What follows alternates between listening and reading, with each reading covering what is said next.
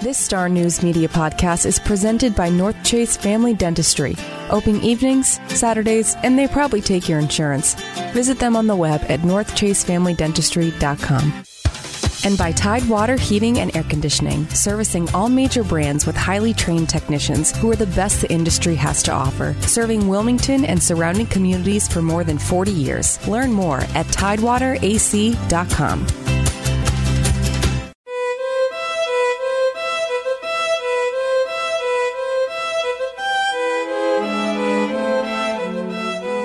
In the summer of 1921, the residents of the Cape Fear region gathered on the Wilmington riverfront to watch 200 years of their history play out in front of them. Over the course of 3 days, the production, known as a pageant of the Lower Cape Fear, filtered the story of the region through the lens of some of its greatest moments, including the establishment of Brunswick Town, the founding of Wilmington, the rebellion of the American Revolution, and the struggle of the Civil War. The play was heralded as a crowd-sourced creation by the residents of Wilmington, with a few writers and researchers teaming to work up a script overseen by Frederick Henry Koch, a professor of dramatic literature at the University of North Carolina, Chapel Hill. But as much as it was the words of a few, the play itself was the recitation of many, with dozens of local residents playing the roles of some of the notable people who developed or passed through the region. The massive undertaking was performed outside under clear blue skies on June 7th, 8th, and 9th, 1921, with the Cape Fear River flowing freely as its backdrop. It was dedicated to James Sprunt, the noted historian known as the chronicler of the Cape Fear, who also wrote the foreword for the production. A pageant of the Lower Cape Fear was this region's embrace of its heritage, as it cast off the pains of the First World War and looked to the future. Its performance even inspired Sprunt to reflect on his own work, and in doing so, poured his unmistakable voice into a poem that was printed in the Wilmington Morning Star on June 5th, 1921. The poem is entitled, "If Ghost Should Walk in Wilmington." Unlike his haunted tale, A Colonial Apparition, which we covered on the podcast a few weeks ago, Sprunt's poem shouldn't be read as a traditional ghost story, but rather as a reflective piece on how the Cape Fear's vibrant history, both good and bad, had left its mark on the region. In its many verses, he makes the case that the figurative ghosts of history are always walking among us. It's a long poem, but as we conclude this special Halloween series, I want to read you the first 3 verses to give you some indication of the way in which Sprunt reckoned with the spirits of the past. No pun intended. If ghosts should walk in Wilmington, as very well they may, a man might find the night here more stirring than the day, might meet with good John Vassall upon an airplane, or tackle bloody Blackbeard and hang him o'er again. And loitering here and yonder, and jostling to and fro, in every street and alley, the sailor folk would go. The blockade runner derelicts, emerging from the sands, along the shores of Wrightsville Beach, that pilot death commands. And all would berth together upon that silent tide. The Southern Cross, the Stars and Stripes, should wave there side by side.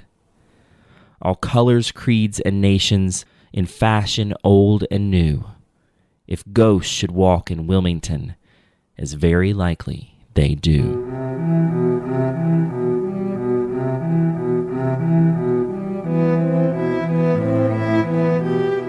This is Cape Fear Unearthed, the podcast exploring the persisting legends, historical oddities, and mysterious figures of southeastern North Carolina.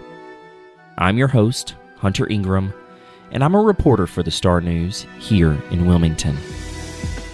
I want to welcome everyone to the final installment in our mini-series, A Cape Fear Unearthed Halloween.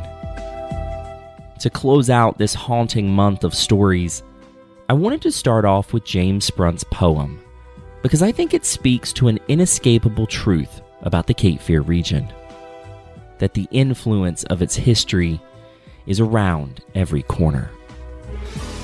So for our final October episode, we're going to stick with the grand performance theme of a pageant of the Lower Cape Fear, and stop in to what has been one of Wilmington's most popular destinations for more than 150 years, Thalian Hall.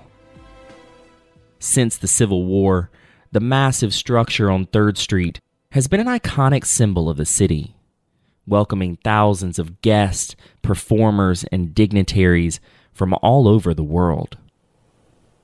With that many people, stories, and history coming in and out of its doors, it should come as no surprise that the legendary Performing Arts Center has its fair share of mysterious encounters and spooky specters, all of which we're going to explore.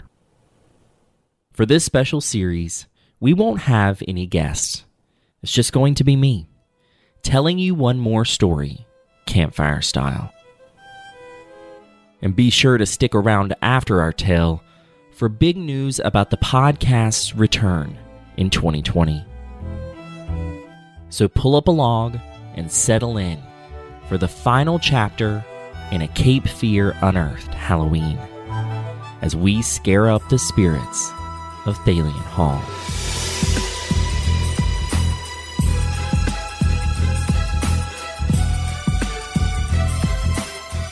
The theater community knows a thing or two about superstitions.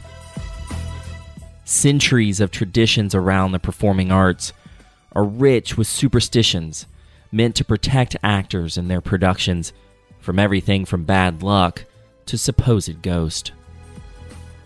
You've probably heard that you never say good luck to a performer, only break a leg. If the dress rehearsal goes terribly, you're probably in for a good opening night. Mirrors are said to be gateways for spirits, but on stage, they just catch light in all the wrong ways. And in the theater, don't say Macbeth, for it could conjure the curse of the Shakespearean classic. Some of these are pretty well known, but have you ever heard of the ghost light? The old superstition requires whoever exits the theater last to turn on a single light. It's often a bulb situated on top of a pole at center stage, and it provides some illumination for what would otherwise be a pitch-black theater. Now, there's a practical purpose behind this superstition: to offer whoever opens the theater next a little light so they don't stump their toe, or worse, on the minefield of scenery and props on stage. But it is also intended to ward off the ghosts of productions past, or, as some variations of the superstition go, to give those ghosts that linger in the theater a little light by which to perform. You may not personally believe in ghosts or superstitions, but many actors and stagehands do. When the theater is considered to be a sanctuary that can nurture a flourishing career or cripple it in a single performance, ascribing to a few superstitions isn't all that crazy. In fact, it's all about respecting the process. And these traditions would have certainly been on the minds of the performers who have taken the stage at Thalian Hall, the world-renowned theater in downtown Wilmington, which still pulls double duty as its signature performing arts center and its city hall. It is named for Thalia, the Greek muse of comedy. Built between 1855 and 1858 by the long-standing Thalian Association, the two-story Greek Revival-style building has been a dominating force, both visually and culturally, since the beginning. In its early years, at a time before the Civil War, when Wilmington was still the largest city in the state, Thalian Hall was its library, government center, and opera house. It was so grand for its time that it could seat 1,000 people, a tenth of Wilmington's population at the time. It would be privately leased out over the years, gaining new flourishes and even a new, albeit temporary, name: the Opera House, given to it around 1867 by John T. Ford, the former owner of Ford's Theater in Washington, D.C., where President Abraham Lincoln was shot. As time passed and 20th century development took hold on all sides, Thalian Hall held its ground and remained a stoic player in the present without ever losing sight of the past. Over the decades, thousands have settled into the seats in its performance hall to take in traveling road shows, musical performances, homegrown productions, and comedic acts, all playing out on an immaculate stage framed by a stunning proscenium arch. For the better part of 160 years, Thalian Hall has been alive with the sounds of laughter, the music of the moment, and the emotions earned by its many moving performances. That's why most people don't hesitate in believing that the Performing Arts Center is haunted with memories of the past. And some of those memories are said to have faces. When asked about the many legends of ghosts roaming the building, Tony Rivenbark, who has been the executive director of the Thalian Hall Performing Arts Center for 40 years, acknowledged what a century of performances does to a theater. That's a lot of emotion that has been soaked up in the walls of this building over the years, he said. But exactly what form does that emotional resonance take? Well, that's the million-dollar question. Mysterious sounds, disembodied voices, chilly spots, and eerie feelings abound in every corner of the building. But that's likely to be common for any place with a triple-digit age. The most popular ghostly tale unique to Thalian Hall pertains to 3 specters who are said to catch performances every now and then. The story goes that from their unique vantage point on stage, actors and performers have spotted 2 men and a woman watching from the front row of the first balcony. The story goes that from their unique vantage point on stage, actors and performers have spotted 2 men and a woman watching from the front row of the first balcony. However, most of them didn't pay much mind to the faces looking back at them because, after all, most performers want to see faces in the crowd. Instead, it was usually the custodians or attendants who could always tell when the 3 spirits had taken in a show. Because before the theater installed its current spring-activated seats, each one had to be folded up every night after a performance. And yet, on numerous occasions the following morning or during rehearsals, they would find the same 3 seats folded down. Rivenbark said there's stories of seances being held in the theater to try and call out the spirits. And some people claiming to have spotted the trio say they even resemble actors who have performed in the theater over the years. But why they would have hung around all these years is anyone's guess. especially because no one has ever died in the theater. If these are the ghosts of former actors long past their time in the spotlight, maybe their preferred afterlife is spent appreciating the art form from the other side. And who knows? Maybe they've even found a way to lend a hand. Another story takes place in the behind-the-scenes bustle of a period production unfolding on stage. As everyone hurries to their various posts between scenes, one of the actresses rushed to her dressing room to change into a gorgeous dress with a bodice that buttoned in the back. She slipped on the dress and got ready to race back to hit her mark, but there was no one around to button her up. She starts to panic, calling out for someone, anyone to help, and growing more fearful by the second that she won't make it back in time for her scene. Then, out of nowhere, she starts to feel gentle hands on her back, buttoning up her dress just in time for her to flee for the stage. She thought nothing of the assistance until after the show, when she sought to thank the person who helped her in a pinch, only to find out that no one had been around to do so.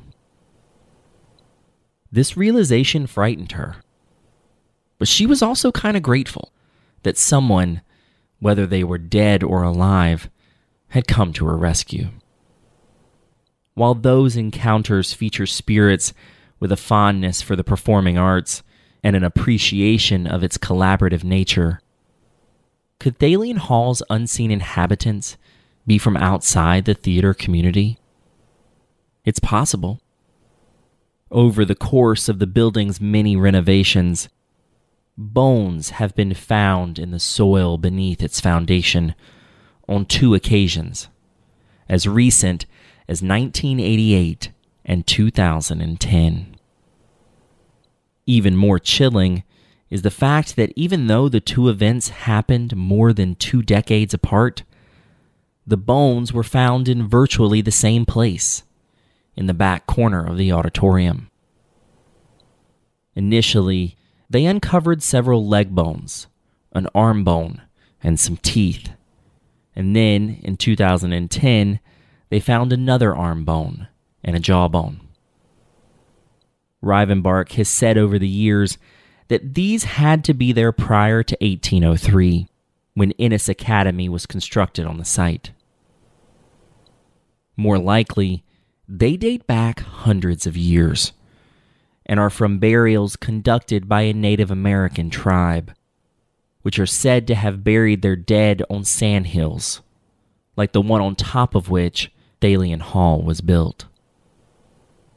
Whatever their origins may be, they don't have the same lingering impact as the theater community's dramatic presence on the site. In my personal opinion, it's Rivenbark's own encounter with the possible spirits in the theater that make for its most memorable tale. It happened in 1988, when Thalian Hall was closed for its most substantial renovation in decades, during which a new lobby and a black box theater were added on the Chestnut Street side. For a rare moment in its history, the theater was silent and vacant. Separated temporarily from the stage he had grown so accustomed to since first acting on it in 1966, Rivenbark decided to pay a visit to the building on a Friday afternoon. He turned on the lights, walked into the auditorium, and then paused for a moment. As he stood there, he thought, if there really are ghosts here, they probably don't know what is going on. They might think we've abandoned them. So, he climbed on stage and started talking to them. He told them of the construction and the fundraising efforts, and he lamented that they still needed $1 million from the state, or the theater would remain closed. He pleaded with them to use any influence they might have on the other side to do their part to help keep Thalian Hall's doors open. The more I talked, the more evangelical I became, Rivenbark said. I was preaching a sermon to them, right on the stage. As he made his case, a mirror ball hanging in the former sound booth at stage right suddenly moved just enough to catch the lights he had turned on in the theater, projecting a beam of light right out the open door. In telling me this story, it's at this point that Rivenbark said he knows all of this sounds crazy. But in that moment, he felt that whoever was listening to him was letting him know that they had sent a message to the state legislature in Raleigh. As he left, he couldn't bear to leave the history of Thalian Hall shrouded in darkness, and he figured the spirits could use all the power they could get. So he left the lights on and locked the doors behind him. It might not have been the single ghost light that superstition calls for, but it did the trick. The following Monday, Rivenbark got the call that the state legislators had come through with the funding over the weekend. Thalian Hall's renovation campaign could move forward. Whether it was ghosts or just a cog in the political machine finally popping loose, Rivenbark takes from that story a comfort in knowing that whatever or whoever lingers in Thalian Hall isn't malicious, but after the same pursuits of he and his fellow thespians, to ensure that the theater lives on. Rivenbark says that he doesn't spend much time dwelling on ghost stories, because he doesn't want young people to feel that Thalian Hall is anything other than a safe place of communal creative collaboration. But we also can't deny its dramatic legacy of the unexplained. So, if ghosts should walk in Wilmington, as Sprunt said they might, you won't find much resistance to their presence at Thalian Hall. Just a simple request that they walk in harmony with the living.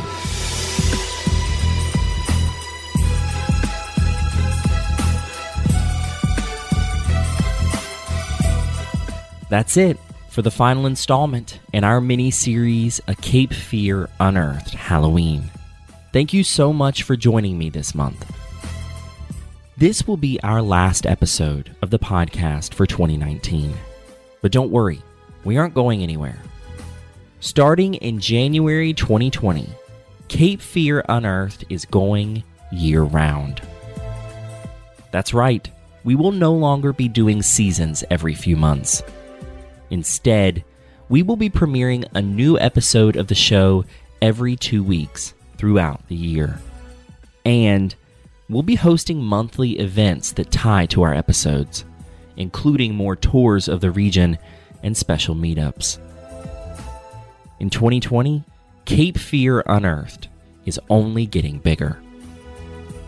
Until then, be sure to share your thoughts on the show on Twitter by following our new account at CF Unearthed. Or, if you want to reach me directly, you can email me at capefearunearthed@gmail.com.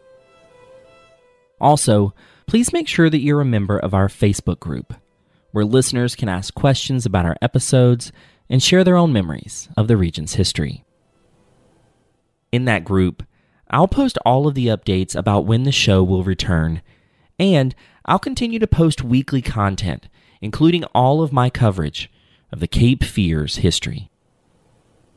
You can find that group by searching Cape Fear Unearthed on Facebook.